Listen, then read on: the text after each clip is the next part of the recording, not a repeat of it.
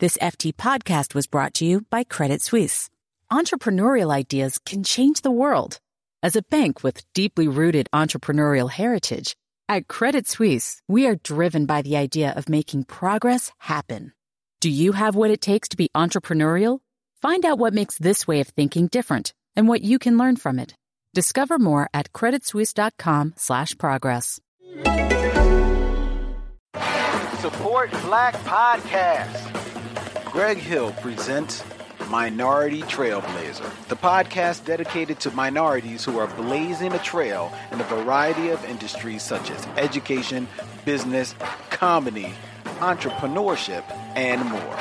Greg's goal is to share their stories in hopes to inspire, educate, and ultimately encourage others to live with purpose and passion. Check out Minority Trailblazer, available on gregehill.com, as well as on SoundCloud and every place that you find good podcasts. Remember, support Black Podcasts.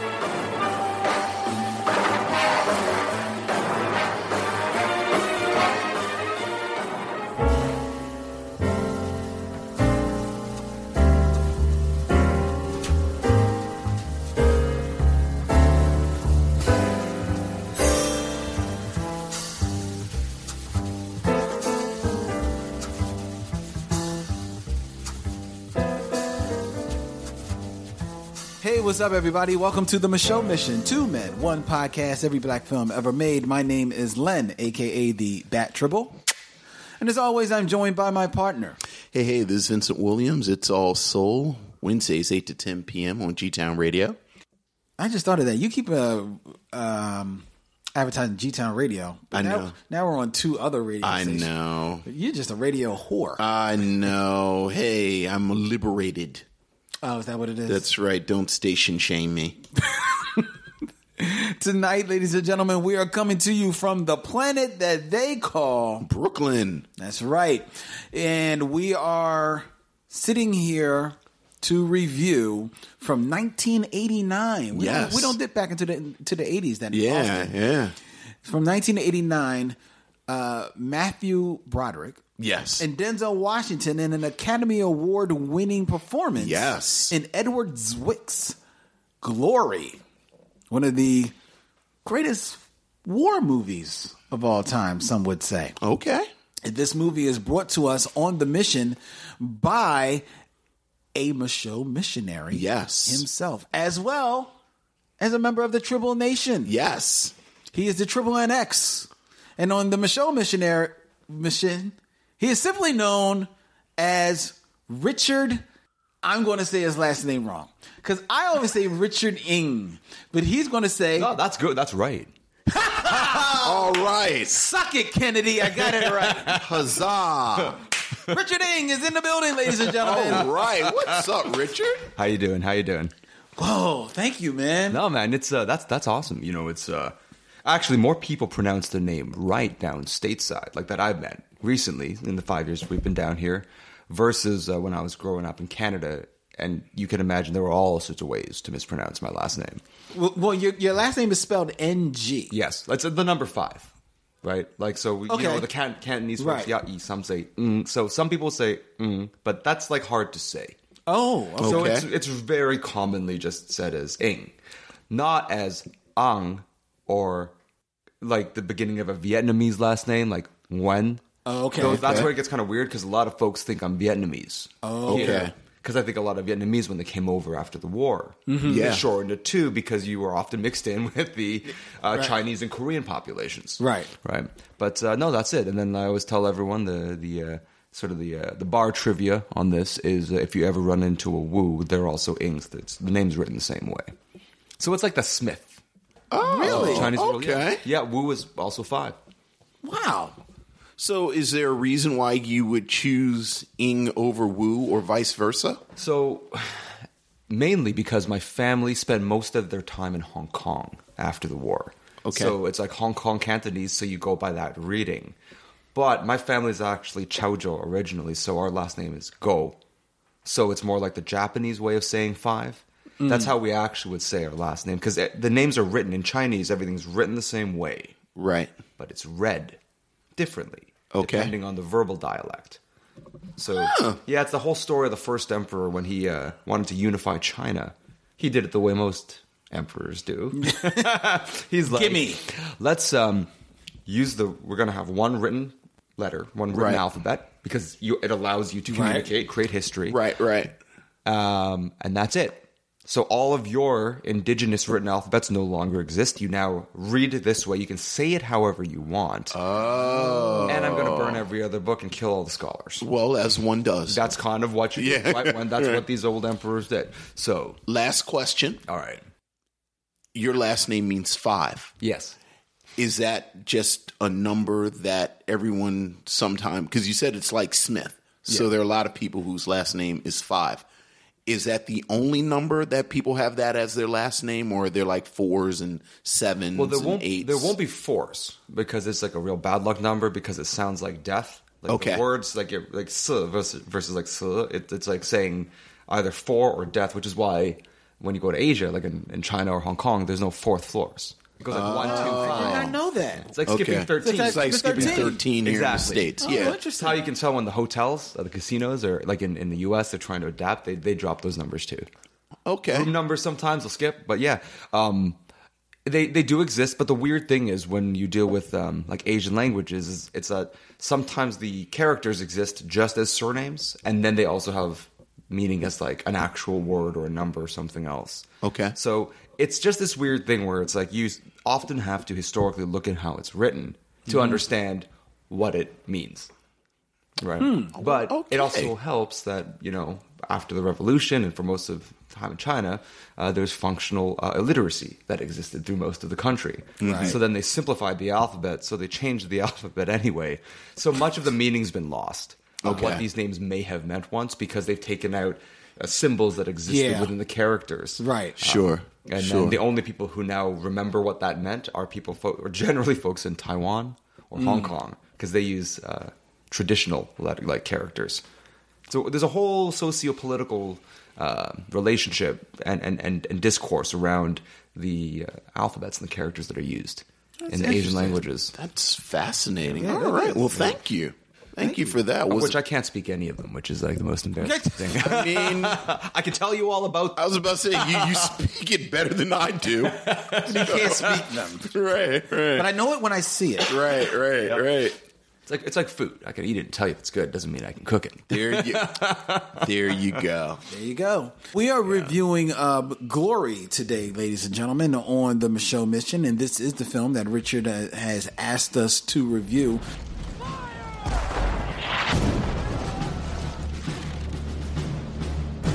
I understand you were at Antietam. Yes.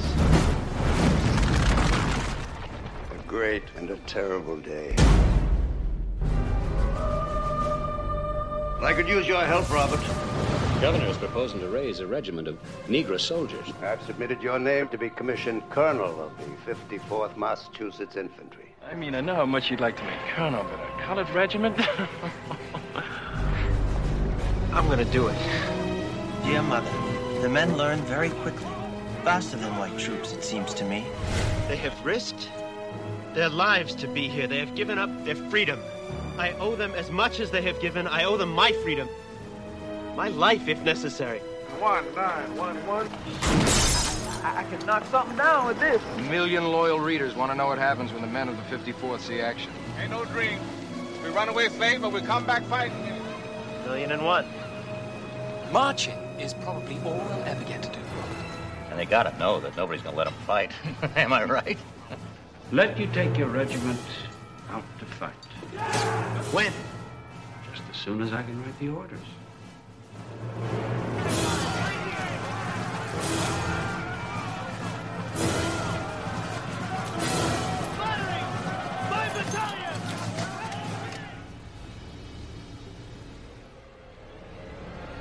Here they come!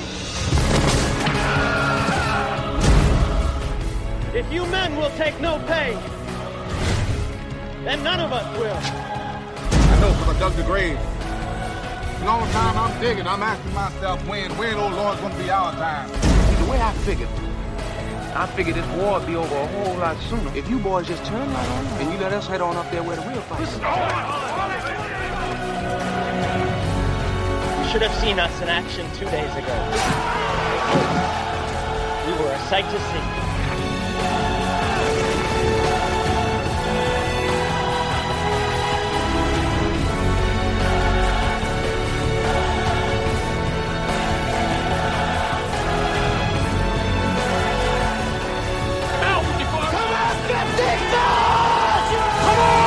Why Glory? Why was that the film that you chose to select?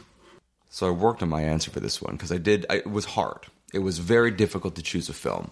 My first reaction, actually, to trying to choose a film was actually a film you've done. It was New Jack City. Okay. Right. Because that, I have to think, would be a lot of people's Right. And then right after was Juice. Was the second one. Oh, okay. Right. And then because Menace, you had just did done, Menace. Yes, we did. Which is just past 20 years, which is insane. Madness. Yeah. But Glory's a funny one, and it was for two reasons. So one, it's funny because the first time I saw it, I was actually in Hong Kong. They were playing it on Pearl, one of the Hong Kong stations, so it just happened to be on when I was like a that's young interesting. kid. Wow. In Hong Kong. But second, it is that when I thought back to all the films that I've seen and how they land in certain genres and styles, and I thought about what your show is all about, right? It's really the history of black film by reviewing every single film ever. Right. That is the first film that I can remember clearly, and that I was old enough to watch and grasp the story that had to do anything with the black military experience and socio-political divides between what was, the African American community at the time, as well as the old Union and the Confederacy. It was the first film that I was exposed to that contained those issues. Okay. Right? Yeah, I can see that, yeah. Granted, I grew up in Canada, so we showed different films. So Glory was one, the type of film that would pop up every now and then as well, too. So over the years, you keep seeing it, but that was the first in my exposure to what I would, well, we'll get into this later, but what could be debated as, is it or is it not a black film? A black film. Right. It was, again, but we'll get into that. We'll pause on that. Okay. Okay. Do you remember watching it, that first time? Do you remember kind of like your reaction to it? I remember, and this is what's really funny for me, it was remembering the camp scene. Oh, okay. Always. That is the first scene in my head that comes up all the time when everyone comes up and they say their piece. But no, it was, to me, it really stuck out to me the same way that the first time I saw Memphis Belle, which is not mechanically necessarily a great film. I think it's something that I have a great interest in, the U.S. 8th Air Force being, flying out of the U.K. and the daylight bombing raids.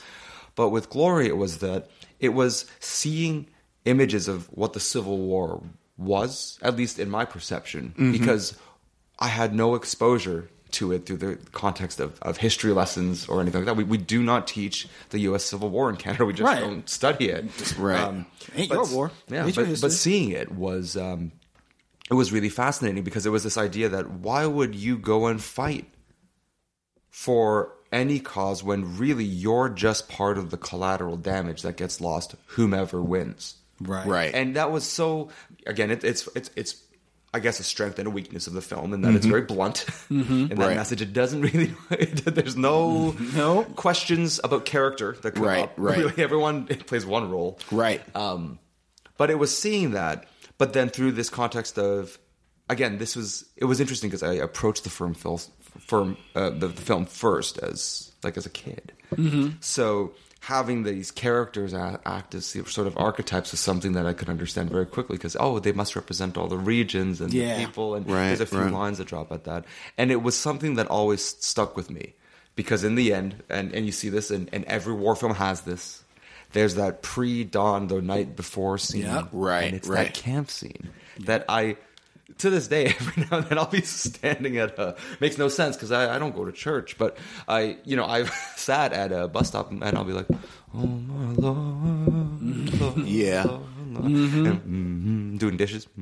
Right? And it's an image that has always stuck with me since the film came out, since I first saw it, which was probably like 92 or something. Wow, long after it came out. Wow.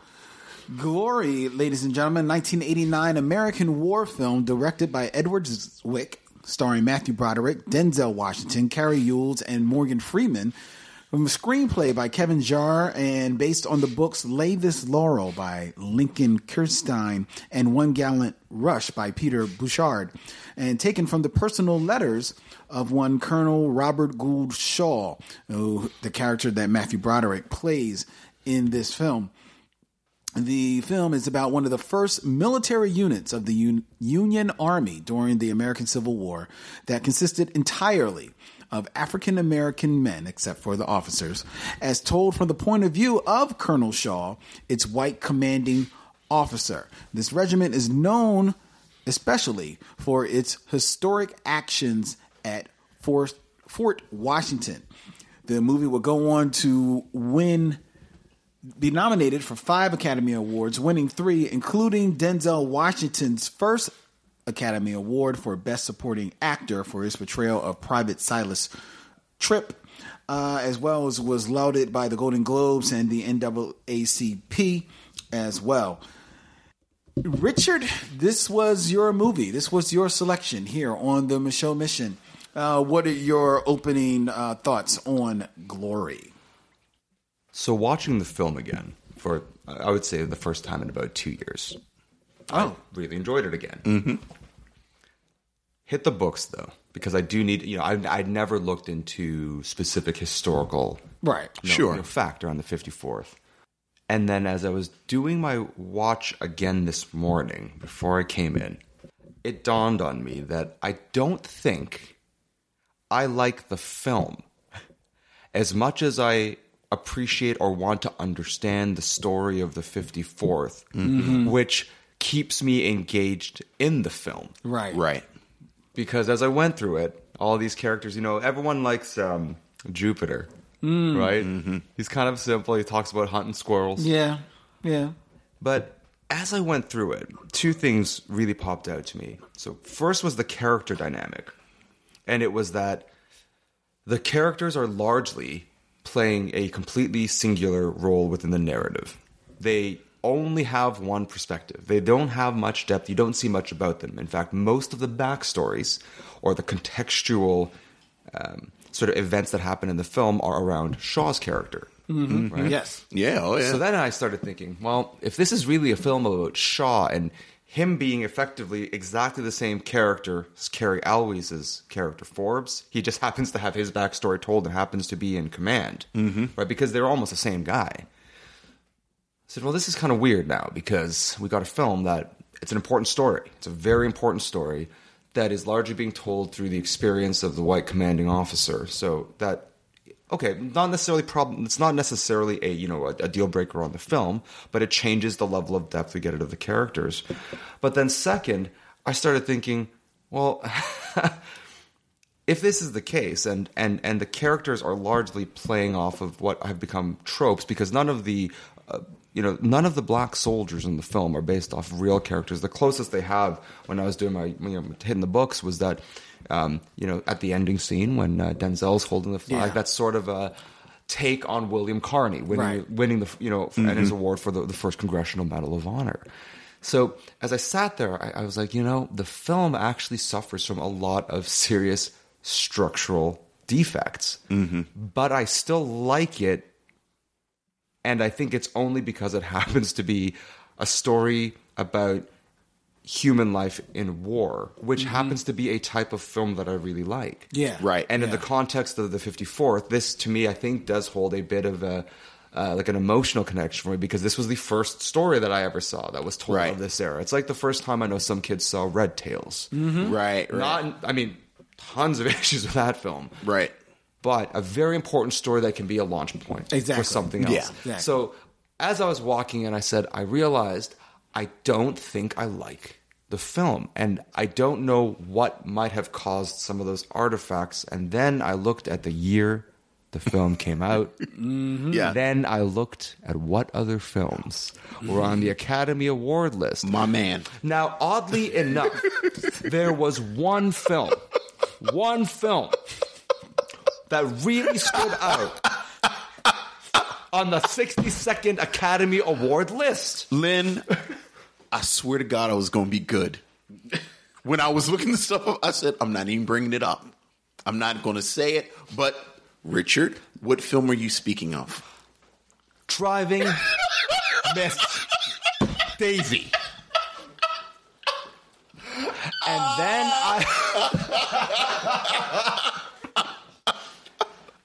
Now, I didn't even...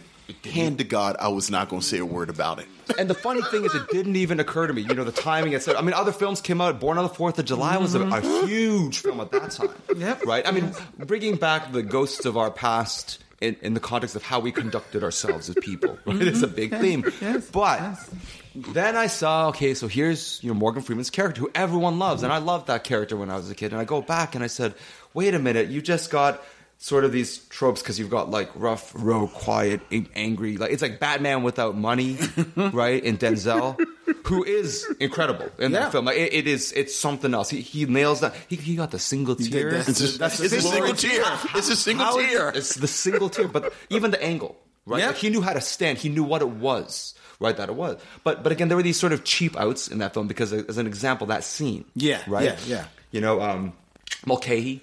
Who says, and that's what I did give, I like the film for, that it showed that there were so many Irish that fought in that war. Yeah. Because people forget that the draft riots happened right in this city. Yep. That's right. The largest civil unrest outside of the Civil War. Now, a lot of New Yorkers like to brush that under the carpet. They don't want to talk about it. But they don't want to admit that so many incredibly terrible things happened to the black community here when those riots hit, because it was all about people buying up themselves out of the draft when you had the money, Tammany Hall days, right? And of course, who did they turn the anger against? It became a war between. So that tension that between Irish and black communities was actually very genuine. Yeah, very, very, very possible. As I sort of watched that scene, and now I hear the dialogue. It's like it's like the prisoners to receive 40 lashes in front of the company. Not on them, not a whip, not on them. But then it's so cheap. I felt that, and they think it kind of it bugged me a little bit because I'm like, there's a whole story there, right? They pulled down Denzel's shirt, and you see the scars. Now we've all seen those pictures, right? They are some of the most infamous pictures we've ever seen, right? Mm-hmm. But it just flashes through, and we don't know anything about his story. We don't know why he ran. We don't know what and we never build these characters. And that's like Morgan Freeman's character. It's like, you're the gravedigger. Like, why are you so eloquent? Right. Why do you speak so well? Why are you so wise? And then I'm like, wait a minute. Oh, because he's the wise old guy. Right.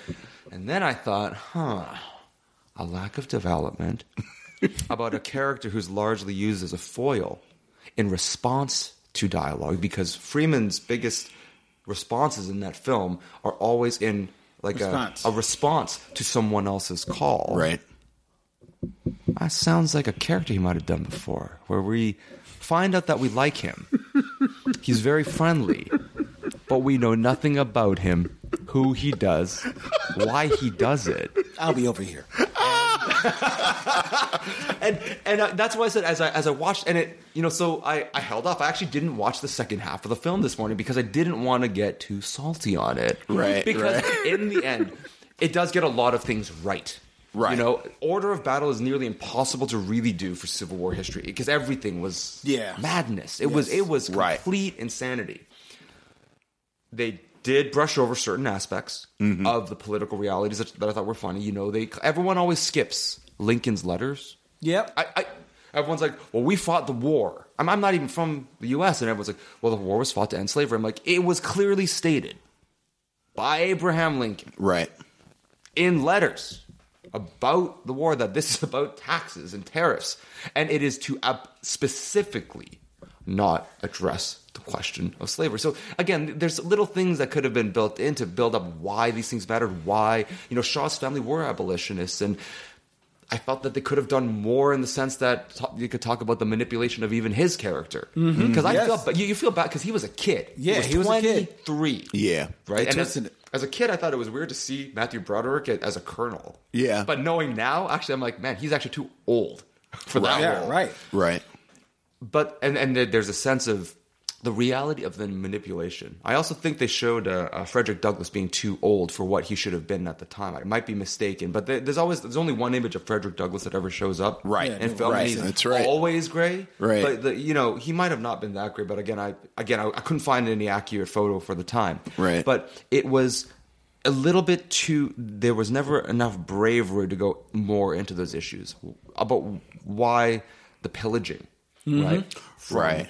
The requisitions officers is so deep. There's certain lines that pop in that I do like where they foreshadow things a little bit when they're saying, "Oh, I got the most wonderful local jam." Yeah. And then you find out how he's been getting that local jam. Yeah. But it didn't go into that because I thought there was a film hiding within the film. And that was really what the 54th was about, which is that in some lines they say it, and they say, "Oh, well, we can't have the company go out to battle. It wouldn't go against my, my plan, my requirements." Right, right. Everyone was a tool. But in this case, and it's true, the 54th were a tool of a tool in some cases, right? And then the thing that I think was... It's a shame that it was only one scene because it's largely one of the most important legacies of the 54th was the structured inequality of payments for black soldiers to get the $10 versus the $13 and have to pay for the uniforms was something that went for the duration of the war. Yes. And the 54th always stood against that. And that was one of the things that made them unique. They never accepted anything. And then at the end of the war, everyone was retroactively paid back. Right. Right? I mean, if you survived. Right, right. The half that lived. The half that did. Yeah. Right? But there's these important elements in there that we know if we dig into it, we're going to find those truths. True. Right. Yeah. Right. But the interrogation of them, I felt got lost because everything, it's almost like either the film was too ambitious because there was too much story there. You could have done it specifically around one battle or around just the experience of the soldiers. But it was a tricky time, I think, because they needed to have a little bit of action. They needed a little bit of politics. Right. But then it was a question of where's the focus going to be? Because the question is, are you focusing on the big three in that film, right? Being Shaw, Forbes, and Thomas, right? So it was like Andre Braugher's character, right? Who can just, it's funny because, all I think of him in now is Brooklyn Nine-Nine. People love that show here. And he still sounds the same. Yeah. Right? Yes, he does. But he's amazing. Like, he can deliver lines like no other. Yeah. Right? Andre Braugher's a bad man. But then there's that split because then you have Tripp, Rollins, Jupiter. Yeah. Right? Yeah. And it felt like the film, they should have chosen one of those sets. One of the three too. Because the character dynamic was different. Because I liked what they could have done. Yeah. With Shaw, Forbes, and Searles because they're all the same person going through a different version of the war because of who they are and what they are chained to. Right? Right. Shaw and Forbes are exactly the same guy. Although one dealt with his PTSD with more heavy drinking. Right. That was Cary Elwes' character. Right. Shaw had severe PTSD and was actually, from what I can tell, but I don't know the history behind him, was like, well, I was shot. I'm ready to get out of the war. And then he's sent in. So he's held by his family, forcing him in. Well, you see that when they tell him they're going to make him the colonel. Yeah, and you see the face. He's like, I was just at Antietam. Yeah. Right? And then, and you have the honor of leading them. And that's always what it is, right? And that was one thing that did bug me about the film when I did go back, but I'll get into that in a second. So those three have the same story. But what's the difference when you have you got to do what your family is putting you up to? Right. And that's a shackle in a way. That's a limitation, right? Elwes was ready to leave. And he's held in because he won't let his friend go in alone. He'll just do it because I will stand with you. Even when and he's given multiple exit points. And he still stands by. He is that loyal friend. But sometimes we get pulled into our friend's BS. Yeah. Yes. Right? Yeah. And then Braugher, right, as Thomas. He is their equal in every way. Maybe superior because he reads clearly really well. Reads a lot of Emerson. Right. And all the transcendentalists. Yes, and all the transcendentalists. Does it have pictures? No. Will you teach me? It would be my pleasure, right? Yeah. But... that first half of the film is a great dynamic. The second half of the film becomes about the soldiers. Yeah. Right? But I felt like to make the film, what would have made it, I think, a really longer standing film, at least for me, is if they'd focused on one of those sets and then gone deeper into those characters. I mean, I don't know why. I mean, I know that they grew up together. How? Right. Well, I think you could have made the whole film around Thomas, to be honest. In many ways, I think that would have been very interesting because he too is bound by friendship. Yeah. He wants to be the first enlisted, member of the 54th. And his experience of and you see bits of it, but only through the context of the drill sergeant treatment, which is, to an extent, trip as well. Right.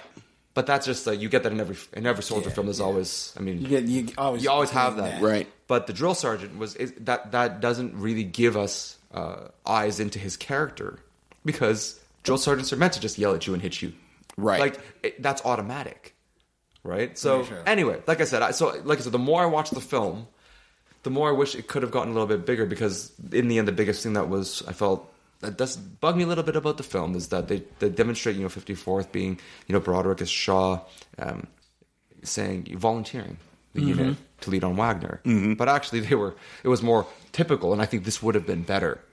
And it's a shame. Yeah. Fair enough. He didn't volunteer. They were given the honor. Right. Which I think would have actually, if they put that one piece in, after all they had done, being the more noble hand, being the more precise group, being the the ones with some basic form of ethics that, and by the way, we're going to send you first. Right. And then lastly, there is that weird subtext of when they bring in Montgomery and they show his contraband regiment, which is largely like West Indies folks. Right. It's a certain type of portrayal and characterization, which is, again, a bit of it's a cop-out, right? Yeah. It's the easy out. Right. I mean, we wouldn't have a song Buffalo Soldier if some of this didn't exist. Right. But there's a weird subtext when it's that your destiny, and this is, sometimes I think, I can imagine I'd have a really long talk with Kennedy about this because it's completely conceptual. Okay. But if you were to approach this purely as a deep, deep study of film analysis and what the agents of change are we to take now that the only thing that turned, this group of former slaves versus this other group of former slaves into acceptable, brave humans to be the measured support from this young white leader. Right. Now, I know that's that fits in a certain narrative of analysis, right? Yeah. But it was that I felt, you see that piece, I'm like, this doesn't even have to be here. We don't need this because we know these soldiers, these troops have already achieved greatness. They are doing what they would normally do.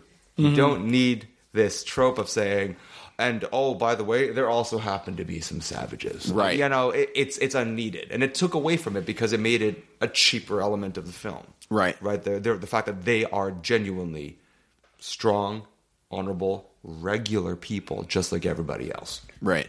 Fair enough. Yeah. Vince?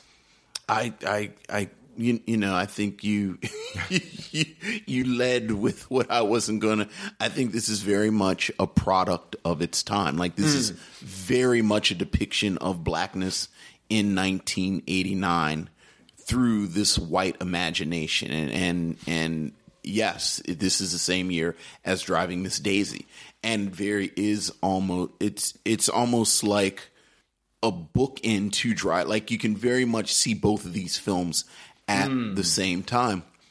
Just to sort of parrot what you said, it's very 1989 that you have these really fascinating characters, whether you're talking about Andre Braugher's character, Tom's, like what you said, it's a whole movie about him, whether you have Denzel Washington, who rightly should have been nominated for an Academy Award. I actually think Danny Aiello should have won this year for Do the Right Thing. But, the film actually almost gets brighter when they introduce his character in that tent.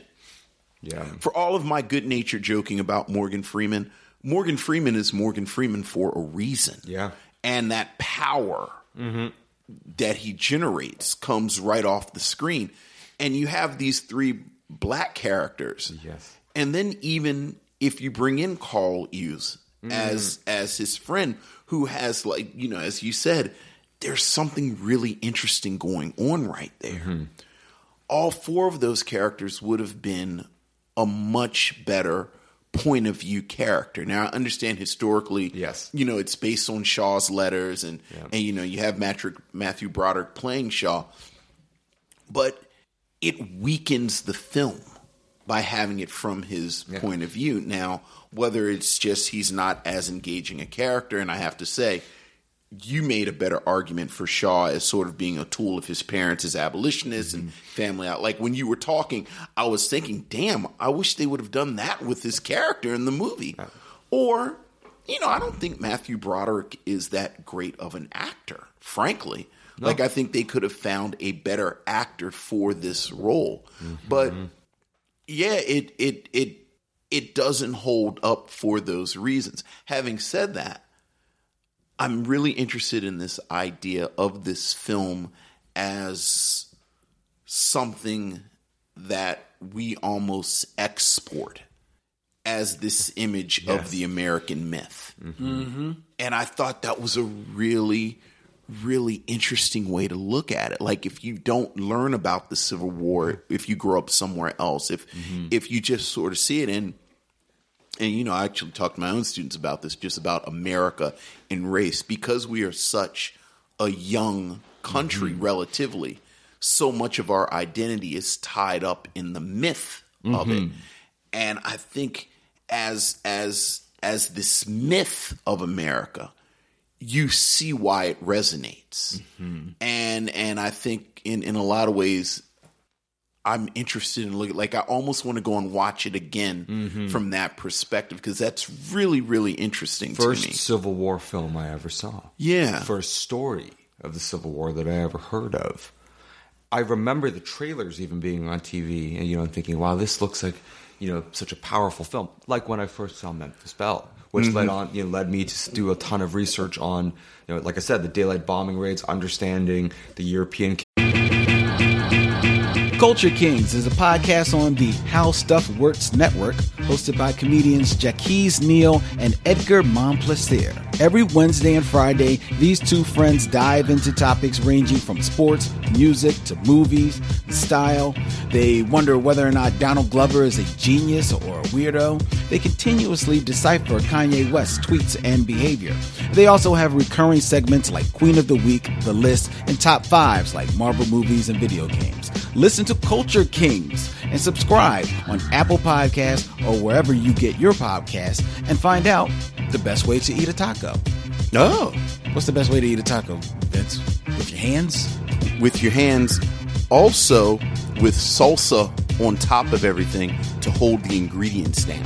It's like a layer. It's the layer. Right. So that the lettuce doesn't fall off.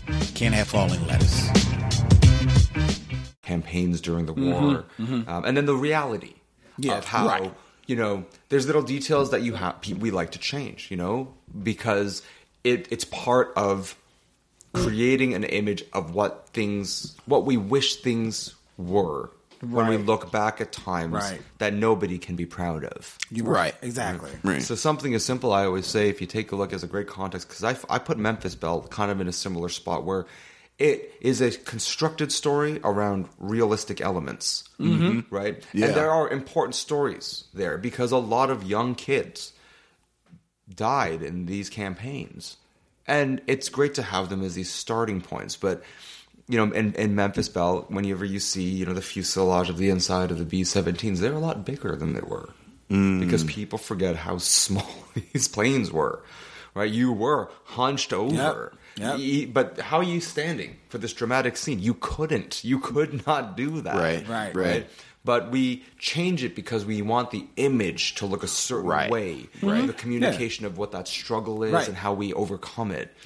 And in something like Glory, it was funny because I sat and I sat with the credits because I wanted to see how it was put together. And of course, this I thought was an interesting touch. There were a lot of focus points on making sure it tied together with, Massachusetts historical societies, Civil War reenactors, just to get movements right. Yes. So it felt right. So there was definitely an attempt, and I think in this case, and why I'm kinder to the film, is because it is a product of its time.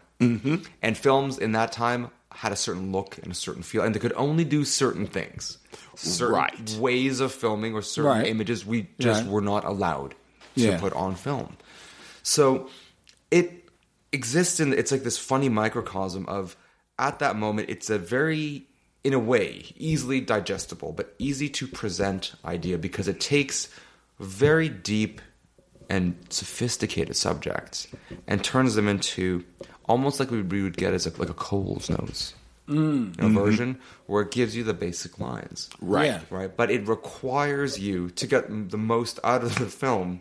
You have to keep reading. Right. Exactly. Which is like, what war films were back then. It's like, it's like at the end of like one of those PBS shows. It's like, for more information, go to your local library. Yeah. Right. It's like, because I saw this film years ago, and it's a film I return to every few years, and watching it again for this exercise, I was amazed that I still felt the same way, in that is it wholly accurate depiction of the time? Of course not. Yeah. Right.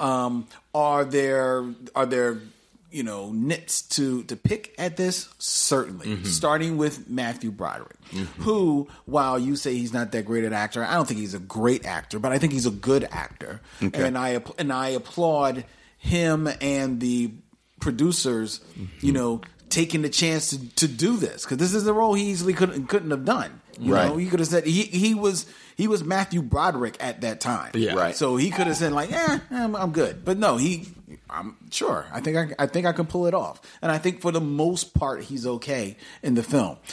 Because as much as it is through his point of view, I think to a degree him not sticking the landing so much allows for the black characters to resonate that much more, through some of the quote unquote caricatures that their characters are.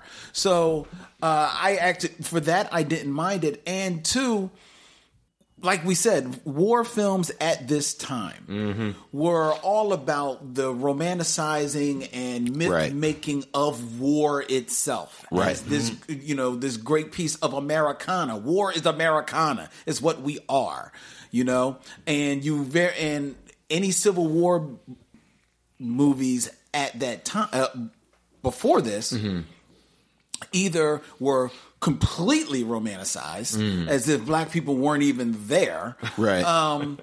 Or they were indictments on the war. Either they're indictments on the South. Usually, they were an indictment on the South, or they were indictments on the whole war itself, or the war making, the machinery of the war, as it was. Right. So for this film to try to create more of a myth of the Civil War by using this black regiment as its vehicle to do so, at least was my take on it, is why I could watch it and enjoy the film. And in watching it again this time, I was amazed that even through my more critical eyes, there were still moments where I was like, this movie is getting me. Like you start off with the campfire scene. Always. And yes, it's a joyous scene with the guys singing and everything like that. But when Denzel comes up, it really doesn't say anything. Yeah. It's a scene that you have to see. Yes. Because it is all on his eyes. Because what it is the melting of all the hardness and everything that he's been showing in the movies, and also as well as a reality of what he knows is before him the next day. Right.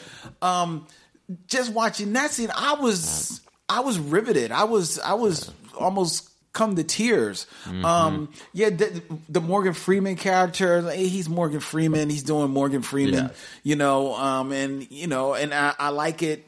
He's doing it well. And he's doing it well. He's doing it well. You can't knock him. Yeah. And he does more of a gospel flair in this one, though. You hear it in some of his inflections. You do. Especially when he's chewing out after the face slap. Yes. Oh, yeah. That's when it comes out. You hear it because that's the one time where his character becomes the same as what he was at the campfire. That is. Because those are the only two parts of the film where that happens. Because after that, he just becomes like the wise sergeant. Yeah. But even then, there is the throwaway line of when he does get his stripes, and he tells Matthew Broderick, "I'm not even sure I want this because hey, I'm not sure if I want to be here. I'm kind of like cool, like maybe in the tent, I handle things, but now out here with all these people." And then Andre Braugher, who like you forever see him on Brooklyn 999. For me, he'll always be Sam from Homicide: Life on the Streets. Oh yeah, as the roughest, toughest detective I've ever seen. And then just to see him with just like a whole nother character, a whole nother side of but with the same voice, the same bravado, and yet it's still from another place in his heart. It's this movie just really captivated. I was lost in, and the other thing that hit me this time is that as romanticized as part of it is, the images of the war are very realistic in this movie. And that really stuck out to me, seeing it the very first time and then going back. You forget that early on, like within the first 5 minutes of this movie, somebody's head is blown off. It's Colonel right in front of him. Right in front of him. On him. And it gets on him, It's the one bit that shows you that. And actually when they show the troops' feet, especially Denzel the first time, this was one of the benefits of using film. Yes. And that softer tone, and that it's not grayed out. It's just a more muted and softer color. It gets grayed out when the smoke hits, when there's rubble, when there's fear in the air. But when you see the blood, it has the darkness, this like molasses-like texture where it's old. These are old wounds. Right. And you see that and you feel it. You flinch a bit. Yeah. And that, you're right, though, about that. There's it does not overdo it. And that's what I like about the film in that there's always these juxtapositions, right? Right. Matthew Broderick's walking through the camp and he's got that, and it's from his letters, which I find fascinating, I do not, I as much as I look at the troops, I do not understand them. Right. They have a camaraderie that I don't understand. They're so silent under orders, but when released upon their own time, he said something about their tongues can sing the most amazing songs. Right. It sounds like what a goofy ethnographer would say today. But to be fair, actually, I don't think there's anything wrong with those observations. This is an alien world to him. And he is a man of his time. Exactly. Yeah. Exactly. And I thought that was, but there's always these sort of juxtapositions between, that camp and then the dinner where the quartermaster's trying to tell him about the jams and stuff. Right. But I don't doubt that those happen because that happens in every conflict. Right. And then with battles, it goes from, you see these sort of beautiful areas in South Carolina and then you see the fights and the grayness of the forest. I mean, I thought when you see the way the trees are, all I think is like old samurai films. When they talk about fighting through in Chinese films, you fight through the bamboo forests. Oh, you yeah. come through the trees. There's the first battle that they fight. Right. When the horses come in and everyone's cheering and you just hear that clomping of the heels. Yeah. And they come through the smoke and I'm like, that is exactly how Oliver Stone did. Right. And to show the Viet Cong coming through the smoke. Right. When he did Platoon, when Charlie Sheen is sitting there with a towel over his head. And there's an amazing dramatic element to that, which I never, again, at that time I said, this is amazing. But when you look at other Civil War films, you don't often get that. You don't see it. You don't see what you're shooting at. Yeah. And that is an amazing thing about the film. Well, I think something that you touch on, I don't remember the years off like the top of my head, but this is during that moment when there was almost the Vietnam movie renaissance, where it's like Full Metal Jacket, Platoon. it's Platoon, it's Hamburger Hill, and the way that they shoot the battle, it's interesting, or it's really impactful because they're using those sensibilities and they're using that approach to filming battle, but they're doing it within the context of a battle that hadn't been shown like this yet. I'm not a Civil War movie buff, but I mean, what are the Civil War movies at this? I mean, it's 1989. There. I mean, again, from my perspective, I don't know how many there were. Right. I can't even. So I think you're right. When we think about Civil War movies, it really is using the sensibilities and sort of the visual language of something like the 40s. Well, it's and almost the 50s. like I think I described the it yellow once. badge of courage, even something like that. Well, I always joke, when I was talking to somebody, at work about this, I was like, how I've been going through the film, and it's like, it's bugles and distance on the camera. That's what I expect a Civil War film to be like. Like, you see, it's not up close. It's not visceral often, and that's what more of the newer presentations do. Right, exactly. Right. But this you can smell it. Yeah, and that's why I know a friend of mine is he does Civil War reenactments. He's done it, and so I've asked him a couple things every now and then, and they talk about there are the folks who you bought your uniform. No.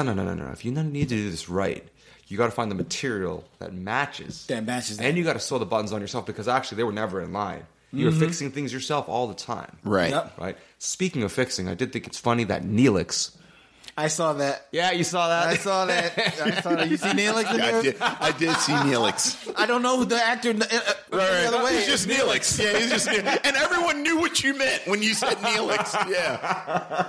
I saw that. I was like, Neelix is in this. Now we got something to talk about. Yeah, look at Neelix. And it is amazing how often he pops up in a lot of stuff. He does.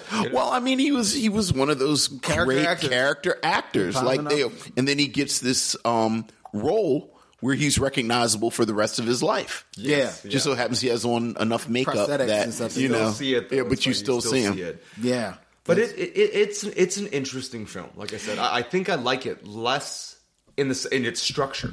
Right, having watched it more and really tried to get at how the narratives worked. But I have gained more appreciation for the nature of the story and certain aspects of it that I missed before. So I use this, the show as an excuse to just order the Blu-ray. Right. So it's a little bit cleaner. The sound mixing is all off on those Blu-rays. So the explosions are too loud, and so I rewatched those sometimes. Let me just ask you: do you have surround sound when you're listening to it? I don't. I've got the difference. Got the bar with the woofer, but I think you need it around because my hunch is the explosions are being compressed or centered when they're supposed to be spaced. Exactly. Okay, you know what? That makes sense because they won the award for that. Mm-hmm. Yeah, now, that's what it is. Sound editing with The Last Crusade. Right, Indiana Jones and the Last Crusade. He went through the entire. Right. I like a man that does his research. But they did one for sound, which means mixing. Mm-hmm. So that would explain that. Right. Yeah, that's what it is. But I did like how that film, to me, there's all these little looks, these expressions that exist amongst the actors in that film that tell so much. And so you have to build lore in your head. It's almost like absolutely, almost like corny Overwatch lore or corny Star Trek lore, whatever it is. Headcanon that comes out of Game of Thrones, whatever it is. I joke I like to say that's a film where I think Denzel mastered his bunny rabbit I'm not gonna cry look when he because Denzel does that when he's like sorry no one can see this but he got the bunny rabbit with him. I mean that won him the Oscar. No, and and every film when he's about to cry he goes and then lip moves like left to right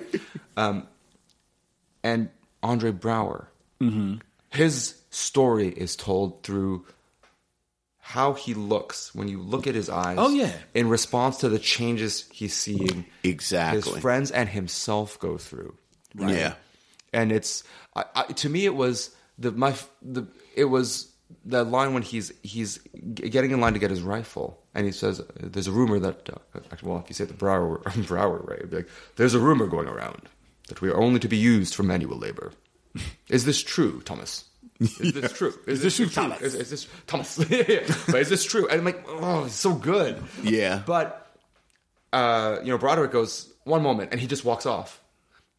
And that's not a weird statement to say, hold on one second. To go off. That's not weird. But his look says, you've never brushed me off like that before.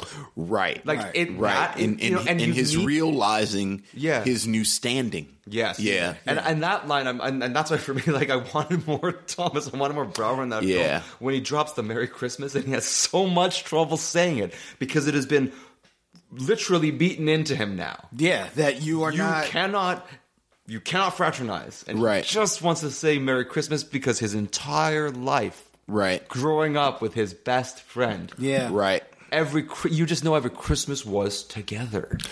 They were friends. They were like friends. You said, they grew up together. And you see that, and because Brower does this, he does the tooth lick thing. Yes, he does. He does that in a lot of films. He goes, "Let me tell you," you know that thing, right? So, but I thought that was it's a gift of the film that I actually never caught before because I was always watching on like a small screen or kind of half out of the side of my eye.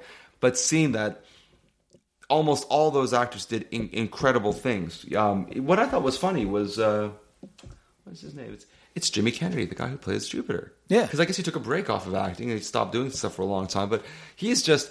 It's tough to do that role without making it seem like a minstrel show. Like it's really hard. It really is, and he walks the line. Yes. Yeah. And he's right there. He's right there. Yeah. Right? He does walk the line, and I think he sticks the landing again to that amazing campfire scene. Yeah. Because he really could have just leaned in on it then, but he doesn't. You know, you said you like it maybe a little less. We balanced each other out then because I like this film a little bit more than I did. And because you know I have a hair trigger for this kind of thing. Yeah, you do. And but that's why when you said this is going to be glorious, I'm just going to sit back and watch this one. But I think you're right. I think the power of the performances. I think the power of the performances of the actors, and particularly the black actors when they're together. Like we talk about the campfire scene. The few scenes in the tent between these four characters are amazing because you have these three magnificent actors and then you have the actor playing Jupiter who is somehow able to thread this needle where he's not buffoonish, where he's not a minstrel.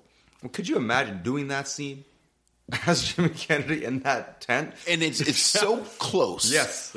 And the three of them are acting. And you know, even to the extent, like I said, I'm not a fan of Matthew Broderick in this film.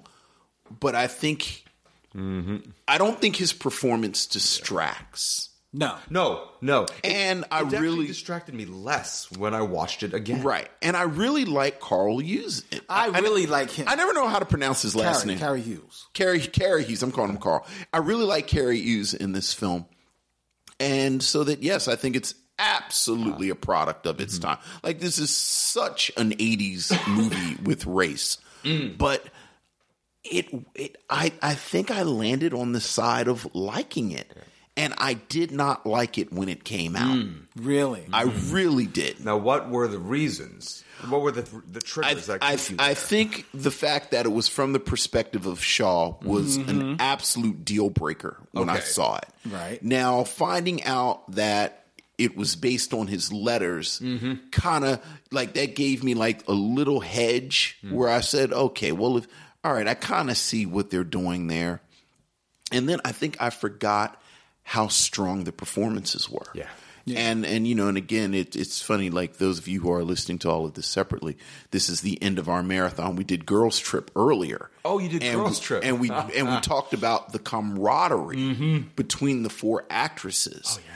And I think the relationships that are really developed through gesture, through looks, through just chemistry, kind of elevates everything. Like it's funny you talked about Thomas, and you could see his growth as a character.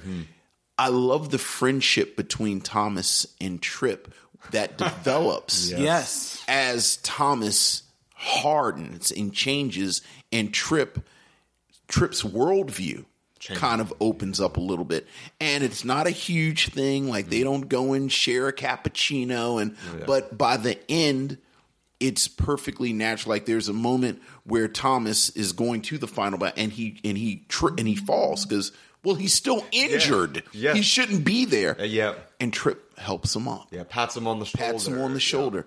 And it's a quick moment, but it's earned, it's organic, and you have these two great actors kind of showing this. So, but you know, and that is a great scene. And then there's a later scene in the battle where, you know, that kind of plays off of that when Andre Braugher's character saves Trip. Yeah. But there's even before that, there's a scene during like the training session when you're not even sure that Trip and Andre Braugher's character are friends yet, but or even friendly, but you realize that they both realize they're on the same side, or at least you realize Trip knows that, you're still on my side. I'll pick on you all I want, but that's me. I'm not going to let other people pick on you. I think they're at the end of a run or something like that, and the two of them are side by side at the head of the line,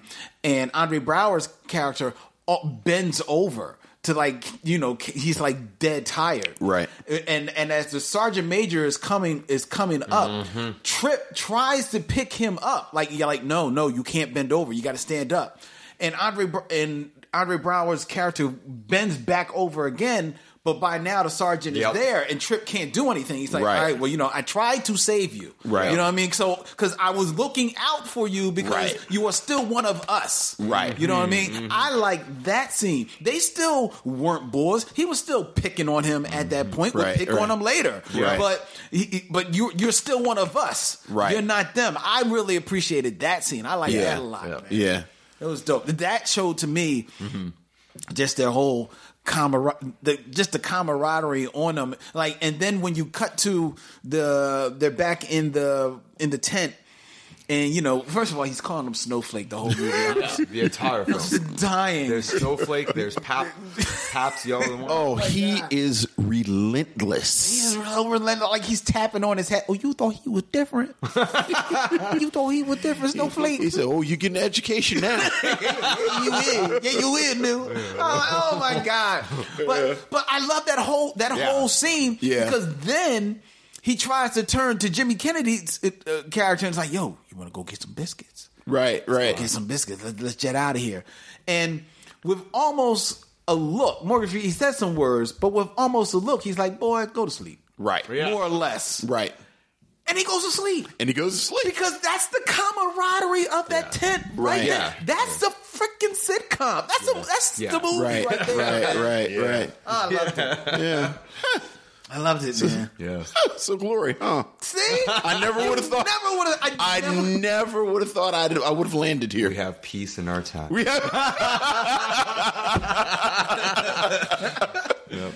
at it, man. Yeah. Edward Zwick, one of his, and I'm not a huge Edward Zwick fan, but he does some phenomenal television. But he did great on he did great on this. He romanticized in a way the Civil War from a black regiment's point of view. Right. And I know I'm old enough that I saw this in the movie theaters. Oh yeah. And we were coming out of the movie theaters like, give them hell for 54. Yeah. Shoot, man. No. Yeah. I mean, one thing I loved about the film too is that there was a time when. And people forget this. So right after the Second World War, I think it was around 54, 53, there was a film called Go for Broke, which is a film about the 442. So it was the Japanese-American the Nisei unit. So it's all the folks that have fought in Japan because you were in internment camps and they fought. And there was a whole issue there. Right around those who chose to fight versus those who would say, they're not even giving us basic civil rights. Why should I go die in a foreign war? Right. Now the folks in the 442 who became the highest decorated unit for number of sorties that they ran. They are the highest decorated military unit from the war because they got sent on. They were given the honor, right? A lot of missions. That film came out not long after the war. I mean, within 10 years. That's impressive. It takes us longer. For that story to be told. Why would we even care to tell that story? Right. But then it kind of dropped off for a bit, and for a long time we didn't tell a lot of these stories of these. It became that we had like generic stories, and then we stopped having war films that had any meaning because we were afraid of the Cold War, so we started inventing stories. Right. What's interesting about Glory is that when that comes out and it tells this great regimental story, there's so many stories after that become important, right? All of a sudden, people start to realize who the Tuskegee Airmen, who the Red Tails were. You learn about the Harlem Hellfighters. You learn about the fact that actually this is a story that is universal. And what I like about Glory is that it's a great way to start that. To start that conversation. Right. And as you go on, there are stories throughout history, right? American history, about those who you may think have no reason to take up arms in a fight that is not theirs, right? And they still do it, and they still go forth. And I think in that case, like in that context, the film is an amazing thing. Yeah. It just bugged me that these mechanical issues. No. But it was amazing though to see it though again and really watch it up close to see how those actors interact, because it's tough to do. And it almost never happens well. I mean, we've seen there's been some ensemble movies that just crash and burn. Oh, absolutely. They're absolutely terrible. What I did like is that there never seemed to be, there was no like fighting over the role, fighting over the screen. Right. No. Everyone had their kind of interesting Very dynamic. generous. Yeah, it's an ensemble. It's an acting ensemble. Which is another reason why I think Matthew Broderick's character is not distracting, because outside of the beginning of the film, he really becomes part of the ensemble. He gets out of the way. Yeah. Oh yeah, that's true. Yeah. That's a very fair point. You know, and you think that's the script, or is that Broderick? I think that's the script. Okay, I do think that's the script, because in interviews, Zwick has said he purposefully, even though he knew that this was coming from the letters of Colonel Shaw, he didn't want this to be wholly from the white protagonist point of view. He was fighting against that. In this film, a great deal. You know, so I think that was decidedly in the script.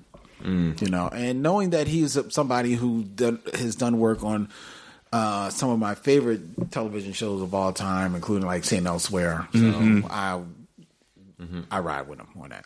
Yep. Well, all right. There you go. Well, glory.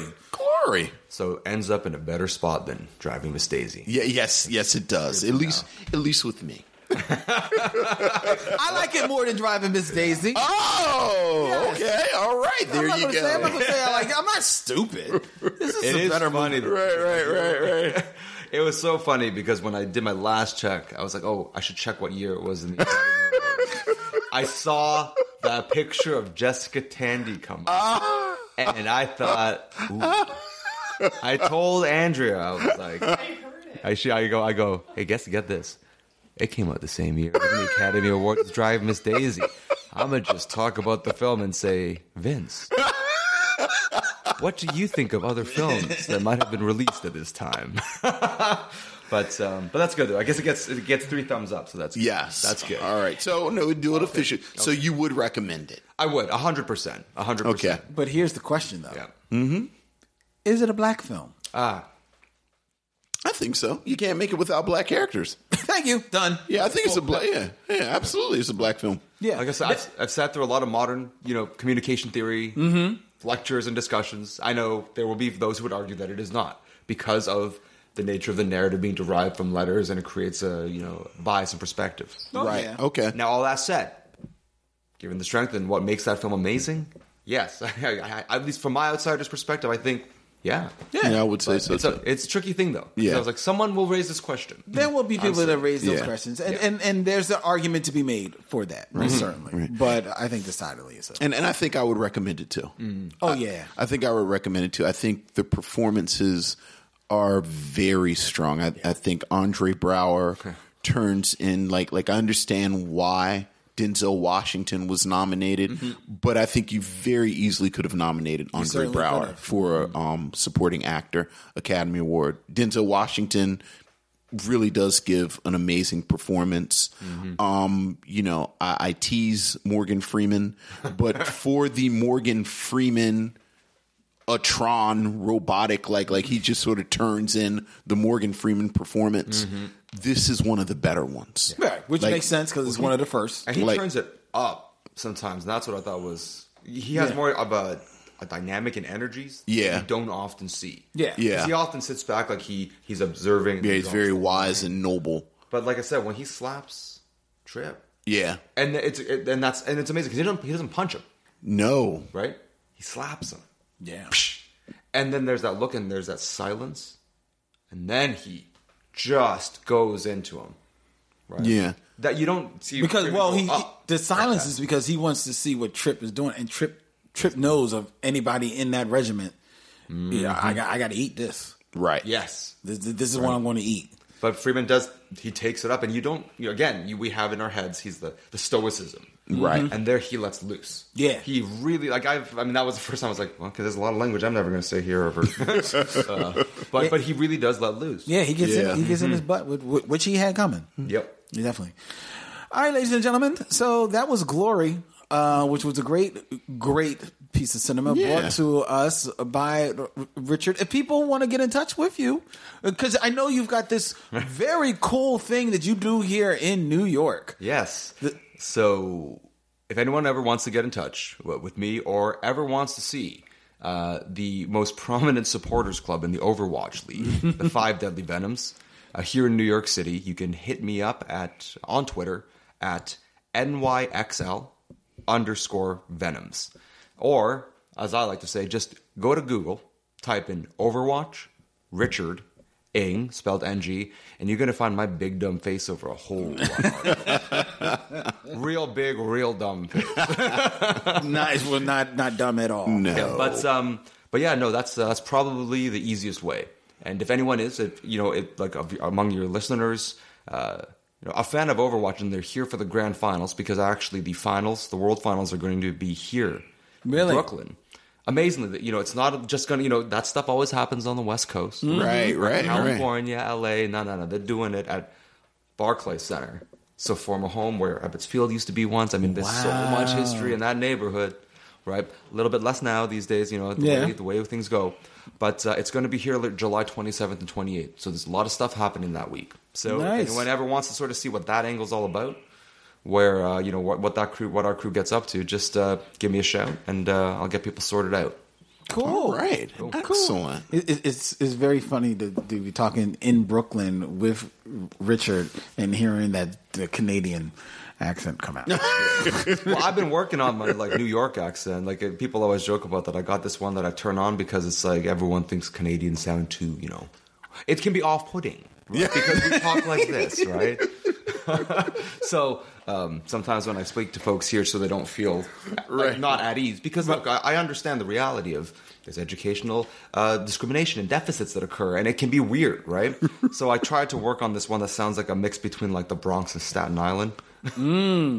So you just gotta talk out of the side of your mouth, right? And you don't say mouth anymore because you don't say THs; it ends with an F. Yes, it's like mouth. people from Bristol, yeah. Right? Like in the UK, they're whiff instead of with, yeah. Whoa, yeah, it's true. I just stick with Philly. There you go. Yeah.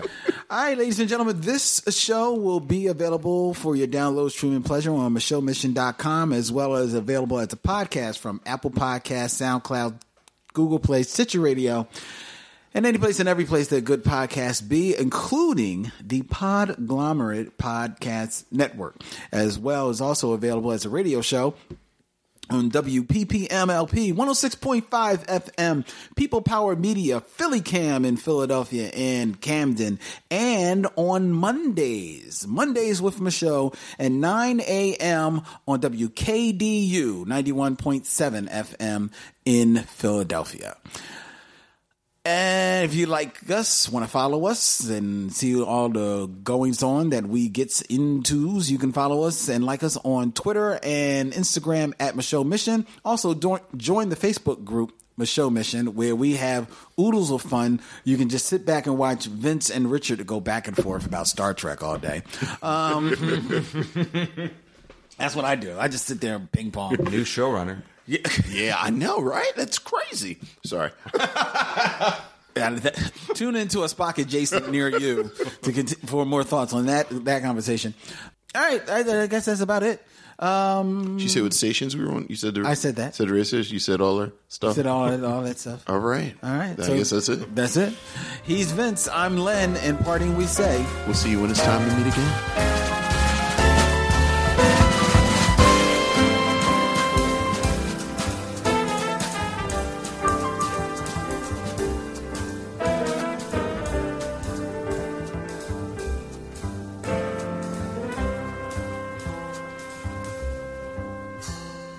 Now it's time to bid adieu. It's been a pleasure knowing you. I'll see you when it's time to meet again.